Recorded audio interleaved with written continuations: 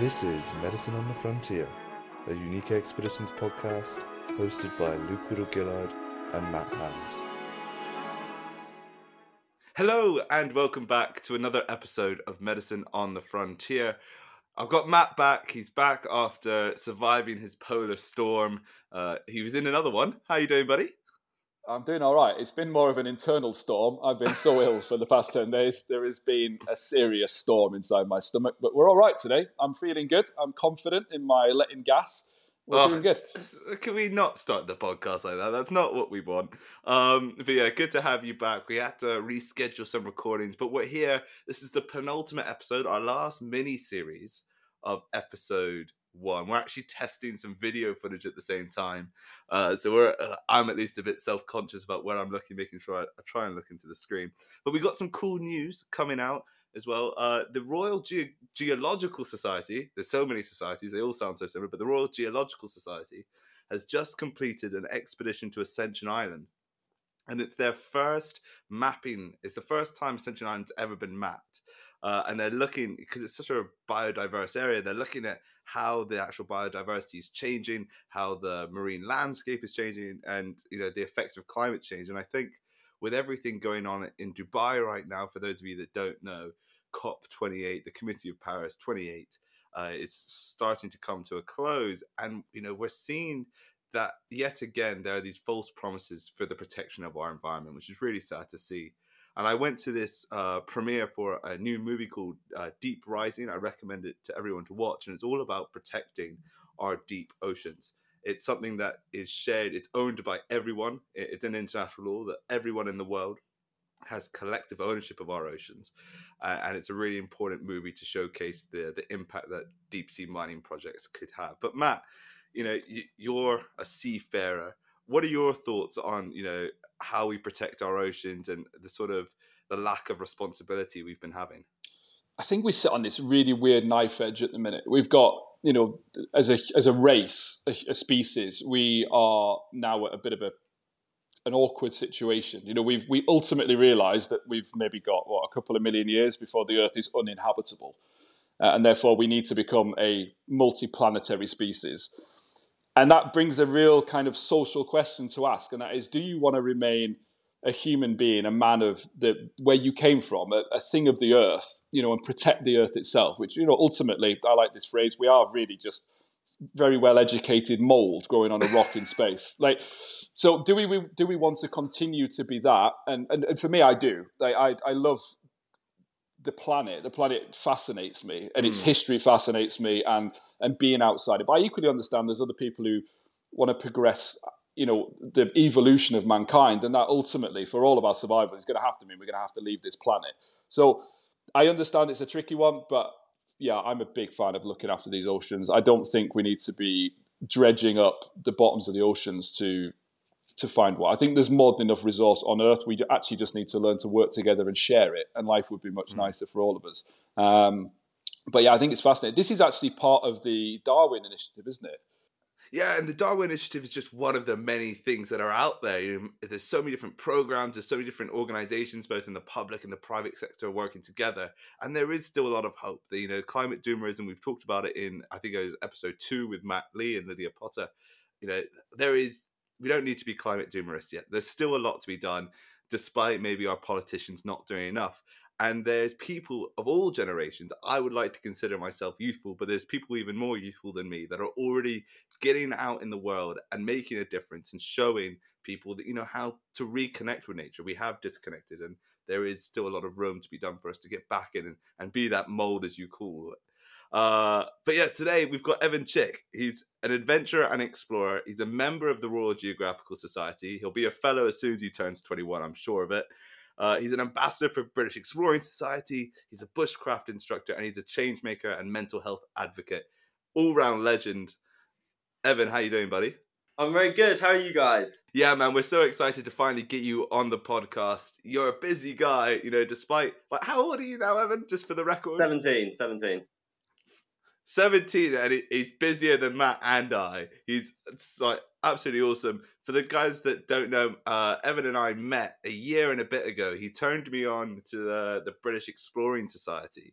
He had just come back from Kyrgyzstan, on this amazing. I think yours was it 3 weeks, Evan? Is that right? 5 weeks. 5 weeks in Kyrgyzstan. Yeah. Yours was 5 weeks as well. Yeah, Okay, yeah. cool. So yes, 5 weeks in Kyrgyzstan. He's telling me all these stories about how cool it was.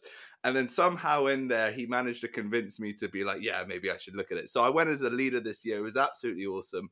We're going to talk about Kyrgyzstan a bit. But Evan, just run it back for us. Where did this all begin? Because Kyrgyzstan was not your first adventure. No, goodness. Yeah, it began a long, long time ago. Probably when I was about 3. So I grew up on a farm down in Sussex.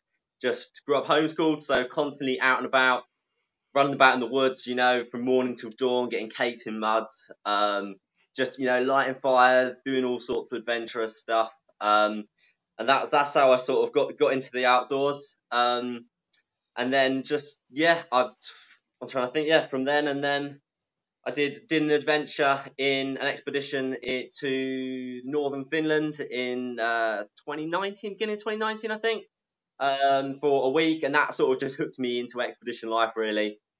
And then, sort of found out about the BES in, I think, 2021, and did an 2-week expedition with them to Scotland, and it sort of showed me the real power the outdoors has to sort of on young people's lives. And then then decided to apply for Kyrgyzstan in 2022 and spent 5 weeks in the most stunning place I think I've ever been to. It's just, well, I mean, Luke, it's an absolutely gorgeous, part of the world.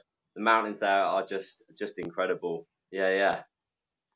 Now, they're beautiful enough as mountains that Matt might actually want to go climb them. I don't know, but I think that might be. He's shaking his head. I could potentially ride on horseback past them. Yeah, I could do. But it is an absolutely stunning landscape. And Evan, you are an ambassador now for British Exploring Society. So let's talk about that. What is British Exploring Society, and why did you choose to want to be an ambassador for them? What is the British Exploring Society? Very good question. The British Exploring Society is an organisation that was set up 90 years ago by a guy called George Leverett Murray, who was one of the team members. I have a feeling, I might be wrong here, I'm pretty sure he was the medic on Scott's last expedition. He was definitely one of the members of his team. I think he might have been the medic.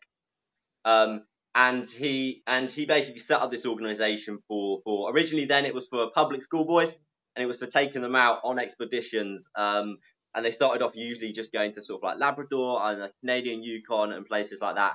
And over the years it's changed, but always at the heart of it has been about getting young people outdoors.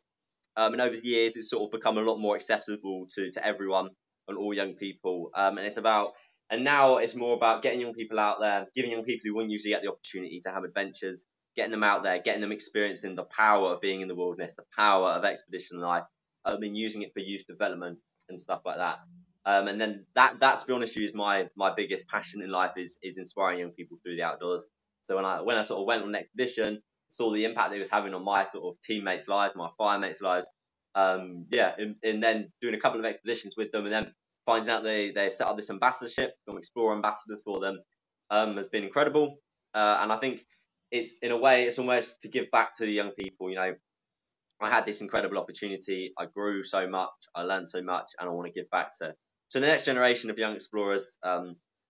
So we go into schools and sort of share the programs, share the expeditions, try and get some young people involved, create content. I think this, if you're a young person who's never really been in an outdoors environment before, it can be a big step to take to go and spend 5 weeks, thousands of miles from home in the middle of nowhere. So just about, trying to break down some of those barriers, the mental, the physical, the anxieties about applying. The ambassadorship it's been a really, really great thing I've done this year. Mate, I've been loving your videos. For the ones of you, like Matt and I often talk about your videos when we're talking to each other. He's Junior Survivor on Instagram. I'm going to link it in the description. But you're making some great videos, and I know people are really inspired. Everyone that meets you says that you're awesome. So it's cool. Keep doing what you're doing. So tell us a bit about these other things that you're doing. Now, Matt was very jealous, I want to say, that you were off exploring by yourself. He doesn't get to do that anymore. Yeah, it's those times have gone. That's the worst bit. And I sit there and I kind of saw the videos dropping in and realised you'd been away for quite a substantial amount of time in Rome, and I was so jealous. It was horrible because it was just that whole process of exactly what you just talked about was, I missed that, actually. I missed that a lot. Even though it seems I do it a huge amount, there's when you're guiding and running it, it's always back of house. There's so much other things to think about. But to actually do the exploring yourself, I think, is one of the most amazing experiences. It was an incredible experience. I got an amazing, a bit of advice that's really actually stuck with me from Josh from you guys and UE. And he said, there's very little times in your life where you're a really lucky point right now. You may have no money in your pocket or whatever, but you've got freedom. And he said later on in life, you may have the money in your pocket to do adventures, but you haven't necessarily got the freedom to go out there and do them. And that's really has stuck with me. And I did this. So over the summer, I spent just under 2 months. I just jumped on a coach, and it took about 24 hours to get where I was going. It's forever. Ended up in some little village up in the middle of the sort of on the edge of the Cairngorms, and spent sort of 2 months just trekking about Scotland on my own. Literally, barely any money, just enough to sort of buy a bit of food at shops and a bus ticket here and there. And so I went from the East Coast up through the Cairngorms. And to be honest with you, my idea was to walk across the country, or walk across, from the East Coast of Scotland to the West Coast. I don't think I made it, barely even halfway into the Cairngorms. I just took my time, poodled along. Faced quite a lot of challenges and encounters along the way. That really, that sort of, which at the time, you're always like, oh, why is this going on? No, this is no good. If only things were going a bit better. But looking back on it, it's sort of those are the times when I've grown. And yeah, just, all the midges and stuff like that. And then made it over to the West Coast. Spent some time there. I just volunteering with some people, so I have some friends over there. And I just sort of said, anyone who needs any help on a farm or whatever, and I just, it was that time of year when everyone had apples on their apple trees, so I just went round, all the old ladies' houses, picking all their apples for them, just to gain some different experiences. Worked on a few different farms, just literally spent a week just chopping logs. I'm absolutely tired of chopping logs now. I must have chopped thousands of them, but I'll tell you, my hands were like the calluses on them by the end of holding an axe for a week, just non-stop chopping all day. Was felt like a proper explorer after that. And then I think the cherry, the icing on the cake for that week was a lot of people have said, oh, there's this beautiful island called Tiree. You can get a boat there from Oban. That's where you are. Head over there, spend a few days there. They said it's one of the most beautiful places in the UK. Apparently it's one of the most sunniest. I was looking at some pictures. That looks amazing. I'll head there. The day I arrived, I mean, the weather was absolutely beautiful. I was like, oh, this is the place to come on, spend the summer here, but like the Caribbean, but, in Scotland. The second, and then I was there for 10 days. And from that second day to the last day, it was one of the greatest storms, the biggest storms that had hit that island in a few years. And I was just sitting in my tent for 10 days. And things just kept getting worse. The stove I decided to take just a little rocket stove, which just relied on twigs. The island, this teaches me to do research before you go places. The island is notorious for having no trees on it. So for 10 days, I couldn't boil any water. All the food I took with me needed hot water. There was barely any fresh water on the island, so I ended up drinking out of like a pond that cows were drinking out of, and just putting Fury tabs in it. I mean, I'm surprised I didn't get ill actually. And then I was about to get off the island, and then they said no, the storm's about to get even worse. All boats have been cancelled from the ocean. About 5 hours by boat from mainland. And I was like, oh, literally, what am I meant to do now? I need to get off this island because I needed to catch a train home as well, next day or whatever. And then they were like, well, yeah, there's hopefully a boat coming tomorrow. The winds and the storm picked up that night. It was 70 mile an hour plus gust winds. My tent was literally completely destroyed within a couple of minutes. Absolutely hammering it down with rain. I ended up sort of hunkering down in this bit of artwork. That was it's like a big glass box sort of thing. So it was like feeling like I was in the elements, but not. I mean, it was insane. My phone got completely water drenched and stopped working. I was like, this is going well. This is interesting. But yeah, no, it was pretty mad. But it was one of those things. I made a video on the end talking about resilience. And that was, I was hoping to go on a trip and learn about mountaineering and all these skills, but actually it was the things that I gained the most from it was the mental elements, resilience and stuff like that. But yeah, it was good. It was a good experience. It's good podcast content. Yeah. Welcome to the term Type 2 fun. It was exactly that. It was exactly that. Yeah. Well, I hate to break it to you, but it gets no better now. Yeah. From here on out, right? It doesn't matter how fancy the expedition gets. You feel exactly the same. Yeah. The internal turmoil never loses, and that's the greatest bit about it. You're always learning about yourself. I think the whole concept of what you're doing is, I mean, this is exactly what I said to Luke when we first mentioned about having you on the podcast. Was I love the fact that the kind of subnote to everything you're doing has this. It's kind of deeply attached to your own personal mental health and well-being, and that of helping others to evolve theirs through nature. And that's something I'm massively interested in. There's something I put a lot of time and effort into is relating not just the physical victories of an expedition or the Instagram moments of an expedition, which seems to be on some element. One of the main driving forces we see through social media today. I went to this place because it looks so cool for this selfie or this shot. Whereas you're doing much more than I think you're aware of in the way you portray yourself and portray what you're doing, because you make it so connectable, so relatable. And even from my perspective, who's, maybe someone who, if we look at it generally, I'm just like 30 years further ahead than you are in the same style. I grew up the same way.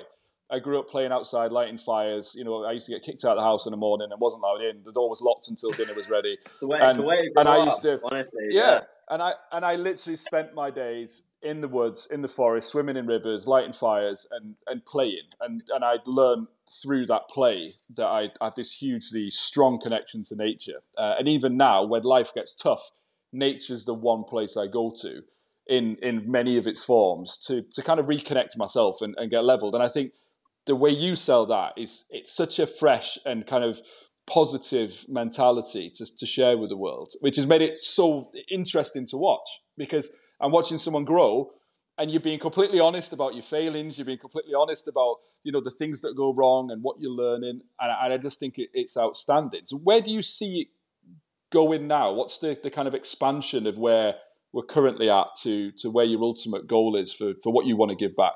Yeah, good question. I think my ultimate goal is inspiring young people through the outdoors, and it's quite a broad thing.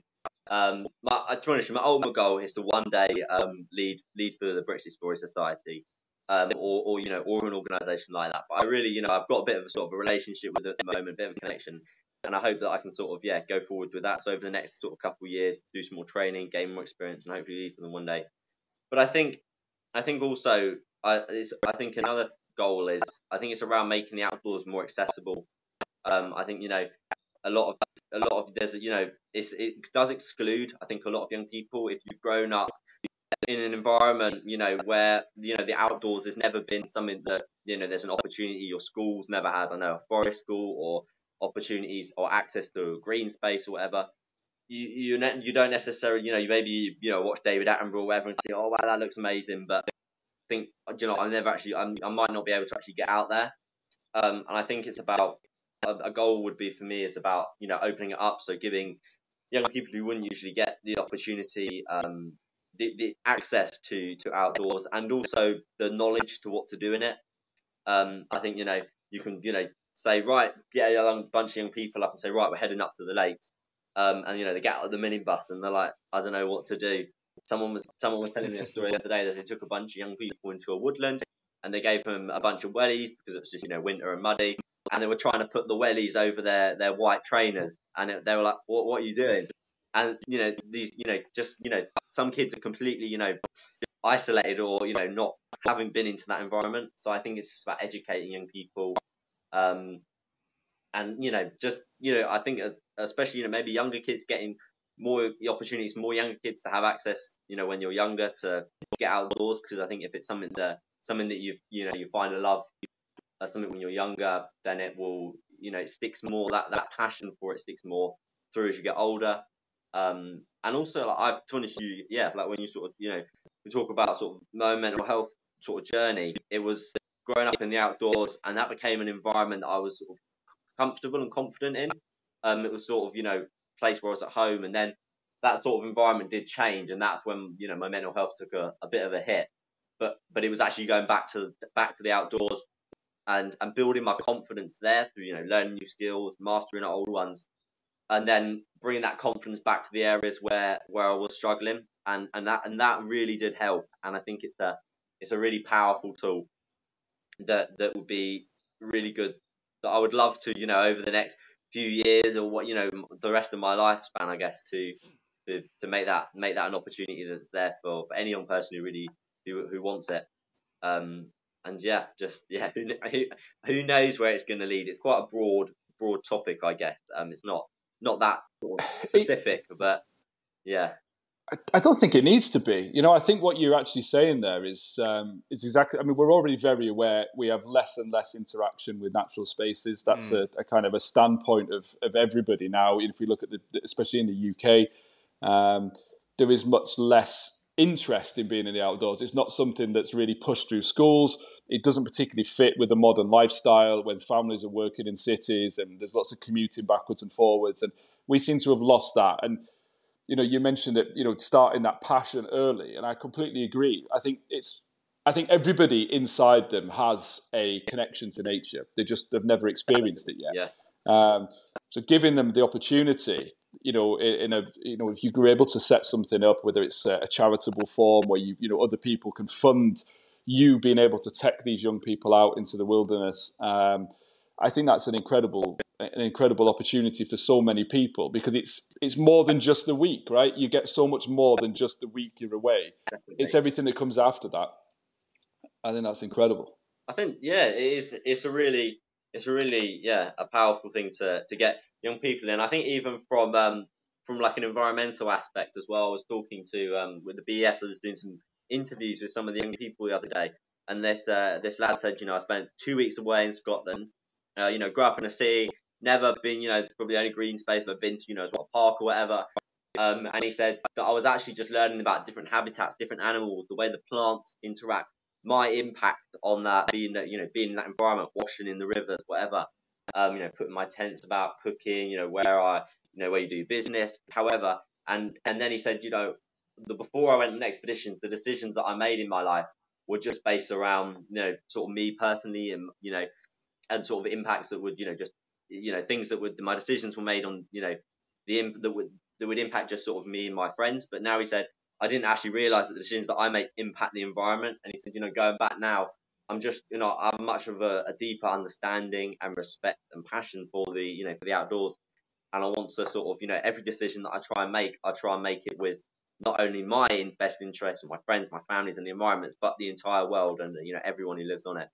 And I think that, that really did touch me, and quite inspiring that, you maybe if, you want to really have that passion for the environment and want to protect it, you've got to have an experience. You've got to understand what it is you're protecting. That's so true. To really have that sort of respect and sort of passion for it. Yeah. We actually touched on this when we discussed like the bit of climate change and things with Matt and Lydia. And that was my point, was actually it's really hard for people to see the impact they're having if they've never experienced it. Yeah. It's really difficult to, we all talk about the kind of ice caps in the north. I kind of live here. I see the changes. And you know what? Being here, this year is one of the worst winters we've had. It's been 25 minus for the past 10, 15 days. It's much colder now than it normally is.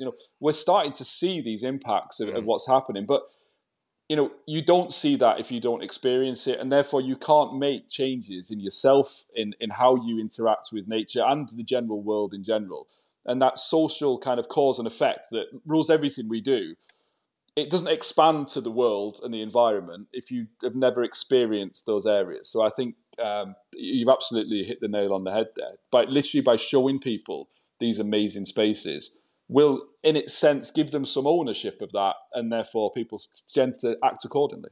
Definitely, yeah, 100%. I think it's got, it should sort of have quite a bit of potential, hopefully, to get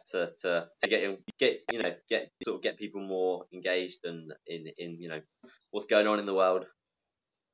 Yeah. So Evan, for the people, and I'm going to market this as getting the youth out and getting everyone out to explore. What steps do you think people should take when they're planning, from all the lessons you've learned, when they're wanting to go out and see the outdoors? What practical steps would you recommend that people do for their first couple adventures? Good question. I think number one is it's just be sort of reasonable. Think like, if you don't say, right, I'm going to go and climb a massive mountain, or I'm going to go, I don't know, some the Alps, or whatever, if you're new to that. I think it's about, you can have an adventure. Is an adventure? To be honest, my perspective on it is, to be an adventurer isn't necessarily what you do, is the attitude that you look at situations with. So just get yourself a bit of kit. Don't need to get really expensive stuff. Just start off with just a bit of stuff. You pick stuff up secondhand or whatever, and then just find a route that's one, it's going to be safe. And just have a small adventure and work your way up. So even when I went to Scotland, I didn't grow up in the mountains. I grew up in woodlands and stuff like that. So I didn't actually climb up into any of the mountains. A lot of people said, "Oh, did you go up here or go there?" And I didn't, because one, I was on my own. I didn't have any means of something went wrong, any sort of InReach or Garmin or whatever. So I just sort of stayed in the lowlands. I still had an incredible time. You don't need to, push yourself to places where potentially your skill level is going to be dangerous. And it's about the attitude, to the mindset that you look at the situations with. And I mean, also, like, you can do stuff. You don't have to go anywhere. Like, you've got a garden, or you've got a park or whatever. You can do stuff like that. Like, I used to teach myself, rope work and stuff like that. I just put a rope, like a really old bit of rope, in a tree, and I just press-hooked up and then abseiled down. And what, it wasn't far, and I just used to do that, like, days on end. I just used to go up and down, up and down, up and down, and just to learn that skill. And for me, that was a bit of an adventure. I think it's just about to be honest, my biggest piece of advice was is the attitude that you look at something with, not necessarily what you're doing. Yeah, I think that's brilliant. I mean, to put that in a bit of a smaller version, you can choose to go for a walk, or you could go for a walk and make a coffee. Yes, definitely. Right, just that additional element of a bit of self-survival is enough, actually, for you to stop, to locate some trees, to go and pick some barks, to collect some, prepare an area, light a fire. You finding water, all those things. That is an adventure in itself, even if it's only 2 hours. Yeah. Definitely. Even setting your hammock up in a park, which is what we say to everyone going to the jungle, is it's bloody try, work out how to put it up. Yeah, definitely. You might get some odd looks, but someone might. You never know who might come over and say, "Oh, what are you doing?" And then an opportunity to talk to them. I used to before I went to Finland, I thought, although it was I didn't actually do any of this whilst I was out there, but I thought, after exploration, right, I need to become better at pulling a pole around, pulling a sled. So I just got a load of old car tires, and I got like an old BT Powerline harness, and clipped that up to this tire, and I used to just drag it round the field at the back of my house, round and round and round. And I mean, people used to look at me going like, "What is he doing?" Because there was a major footpath that walked past me. But one day, a guy stopped me and said, "What are you doing?" I said, "Oh, I'm get training for this expedition." He said, "Yeah, I was actually an Arctic explorer, an Antarctic explorer." He said, "This is exactly what I used to do."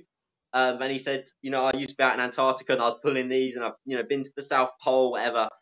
And I thought, I looked a bit daft doing it, but you never know who you're going to meet through doing this sort of stuff. I tell you one thing, you don't look half as daft as you do walking around inner city London in a Canada Goose jacket So sure. I'd rather see young men pulling tyres in fields, getting ready for an expedition, than people using expedition clothing in the city. You've got it, mate. Core. You know what I always find interesting about that, and I mean, you raised it as a really important point, I think, which is, you know, I was going and doing quality mountain days to get my mountain leader certificate sort of near sign off. I'm hopefully get it signed off in 2024. But the amount of people I saw that would come up from Bristol or London or Manchester to go into, we were in Brecon. And Brecon, for anyone that doesn't know, because we've got quite an international audience now, so hello to all our international listeners. Brecon, it's a really hard environment to live in and to work in. And people go out into the outdoors in jeans and a t-shirt and white trainers. And it's worth investing, you know, whenever we're talking about kit, is just the core elements that you need. Is you need warm jackets, you need some good footwear, and some waterproofs. I think, is there anything else? A good water bottle would be another good thing I'd say. Well, what else would you guys say are the core elements that someone should get when they're trying to get into this? Again, nothing expensive. Decathlon is fab. Oh yeah, Decathlon. I love Decathlon's my number one go-to shop. Decathlon's amazing. But Evan, what would you recommend as your pieces of kit that people should take out with them to start with? To start with, oh goodness, yeah, good question. I always find I'd always take a snack. It's not necessarily a bit of kit, but if you're feeling, if the weather is absolutely miserable, it's quite easy to go, oh, why am I here? What am I doing? If you've got like a bag of Haribo, a chocolate bar, eat that in that moment. It's better than any waterproof jacket you're gonna have in that moment of time, and it will just bring your morale up. But yeah, apart from that, I think, yeah, like you said, a good waterproof and a decent footwear. I saw a woman climbing up Ben Nevis once walk past me in flip flops. I'm like, what are you doing? She's like, I'm from Australia. We do everything in flip flops. I'm like, okay, Ben Nevis. Yeah, you might not want to go up that in flip flops, but yeah, so yeah, good footwear. No, it's just the sights you see, and it makes you realize, how close I think people become to it going wrong, and it could so easily go wrong. Like, there was a guy that went up Ben Nevis again. Ben Nevis is a very nice mountain, by the way, where if the horror stories are there. But he went up. He had all the kit, and in winter, in a whiteout, he just walked off the side. He survived somehow because there was so much snow. But it shows that there are risks out there. I think people just need to be not risk adverse, but risk aware. I think that's we all use that. You know what? I think one of the biggest problems we've got, especially in the UK, is we've locked off a lot of the wild spaces. It's like living in Norway. I can literally go where I like. There is no rule that says I can't walk and basically camp in your garden. There's no law. Out the back of your house. Yeah, I ski from the back of the house up onto the mountains, and we go. So, but in England, you see, because we've locked off these wild places, people are ultimately drawn to what they find online. And if they want to go for a nice mountain walk, it is somewhere like Ben Nevis. It is, and people end up almost jumping the gap from those what I call backyard adventures, which I love here. Just been able to go out the back of the house, or where I grew up in, North Yorkshire, just been able to go out the back of the house into the woods, down by the rivers, and do those things.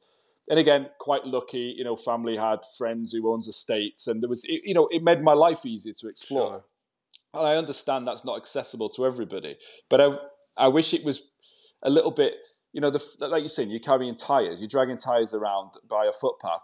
But I wish more people saw that as something that was okay, to go out and just light a small fire on a simple walking trail and making a coffee and just enjoying those mini backyard adventures, because they're actually a really good prerequisite before you flip-flop your way up the Ben, for example, because you've learnt that element a bit closer to home, but we've kind of been we've closed it off a bit too much.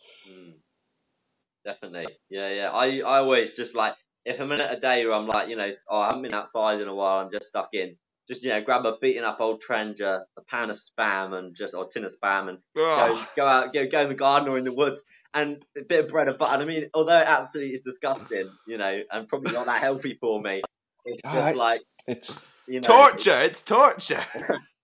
But it's not though. I remember this. I used to put a little lavabo up in the back garden. I could sit and cook dinner out there, and it's not the greatest food, but when you cook it over an open fire, it tastes so much better. It tastes so much better to do it that way. Even in the UK, I think fishing is a really good skill that there's a lot of fishing in the UK. Yeah. And I mean, I don't know, did you guys catch and cook any fish in Kyrgyzstan? We caught like a minnow and a Nalgene. I think that was about it. We did try fishing, but we caught a minnow and that was it. Yeah. Yeah, no, our fishing attempts weren't great, but the locals who are actually quite good at fishing gave us some fish, and just teaching them. I was teaching them how to debone and cook a fish, and those are skills that you can do in your kitchen at home. Learning how to prepare meat, learning how to just prepare fish or vegetables, how to clean things properly, how to make Evan. I couldn't bring my group to do it. But you made an oven in Kyrgyzstan. Just tell us a little bit about that. We did, yes. I think it must have been like 2 weeks in, and me and one of the other guys were just craving. Like I think our biggest craving was pasties, and we were just like, how are you meant to cook that in a trencher? So we were like, all right, let's make an oven. And I've been involved in the making of one before, a long time ago. I was like, there's not a lot of grass, but we've got a lot of like animal dung, either horse or sheep or whatever. So we're like, we've got that, we've got some muds, and we've got some, some sticks and some, rocks and water and stuff. And we built this like a pizza oven, basically a wood-fired pizza oven out of this stuff. And I mean, it was a bit of a labour of love. It took a while to do. And then I think that we just recently just started making some flatbreads. And then we made like flatbreads with honey, but the honey had been invaded by ants, so our bread was full of ants. And I mean, like at that time, we were just like, oh my goodness, we don't care, it's extra protein or whatever. And I think we worked our way up through like flapjacks to cake, to like brownie. We literally cooked so much stuff in there, and made pizzas and everything. And I mean, it was a good experience. It was a really good experience and good fun to do. Was there a tinge? Was there a tinge of smell in the food? I don't know. It was definitely like a very smoky sort of flavour. Earthy. Earthy flavour. But after eating dehydrated rash packs for like 5 weeks, I think I'm not. Heaven. A bit of horse dung flavouring is quite appreciated. I love it. That's amazing. So Evan, to close it out, what would your advice be to those beyond just, and obviously get out there and explore, but of all the challenges you found, what would be your advice to someone that is just a bit younger than you, or even actually, now I'm going to scrap that, anyone that wants to get into the outdoors that's beginning, that has got to this point and we get to this level where we realize, we actually don't know enough, but you still need to go out there. What's your advice to them about how to make the most of their time in the outdoors? Good question. I think good question. Like, start off small. We've spoken a bit about it. Just start off, go out, make a cup of coffee, go for a walk in the woods. Take an identification book with you if you want, just so you become a little bit more, so you start spotting some of the trees. If you've got, if you can walk around, a field, or you can walk around a woods, it's really good to give you that bit more confidence of being in that environment, to actually understand it a little bit more, instead of just seeing woods, fields, grass, trees, weeds, whatever. Just start to watch a YouTube video, Google search it, whatever, take an identification book, and just start to become a little bit more aware of your environment. And there's I did a little video about it the other day, and it was just talking about like nature is always telling us a story. We're just pretty much oblivious to it all the time. That story might be what animal walked through here, what time it walked through here. It might be direction, a whole field of something called natural navigation, which boggles my mind, most of it. But it's all about the little clues, where how the angle that something grows at, the angle of a leaf, the sort of the shading of the bark or whatever. And usually we're just completely oblivious to this. But I think a really great step, if you're wanting to get more into the outdoors, is actually just becoming more confident in it. And then like you said, just getting out there and doing it. Yeah. No, I love that, man. And there's so many, for those of you that live in cities like I do, rather than these lucky buggers that live in the countryside. Yeah, I'm a big surfer and a diver, and there's so many groups out there. Like there's a Facebook group that I joined for people that want to go surfing that live in London. And so now every week there's people that are like, oh yeah, I've got a car. Does anyone want to jump in? So for those of you, and they exist for the mountains and they exist for hill walking. So if you don't have friends, if your friends are like, nah, not me, I ain't going walking in the hills. There are loads of people out there just like you, and you just got to find them. Definitely. So definitely go out there, look at for groups, and just have a good time. Message Evan. I'm sure Evan would happily take people into the outdoors anytime. I'm always up for an adventure. Definitely, let me know. Yeah, payments in spam. That's it. Yeah. That is how I'm gonna. That's how I'm gonna bribe him now. But Evan, thank you so much, man. It's been an absolute pleasure to have you on this series. I can't wait to see what you get up to. I think 2024 is going to be an even bigger year for you. It is. Oh, I'm hoping so. Who knows what's going to happen? Who knows?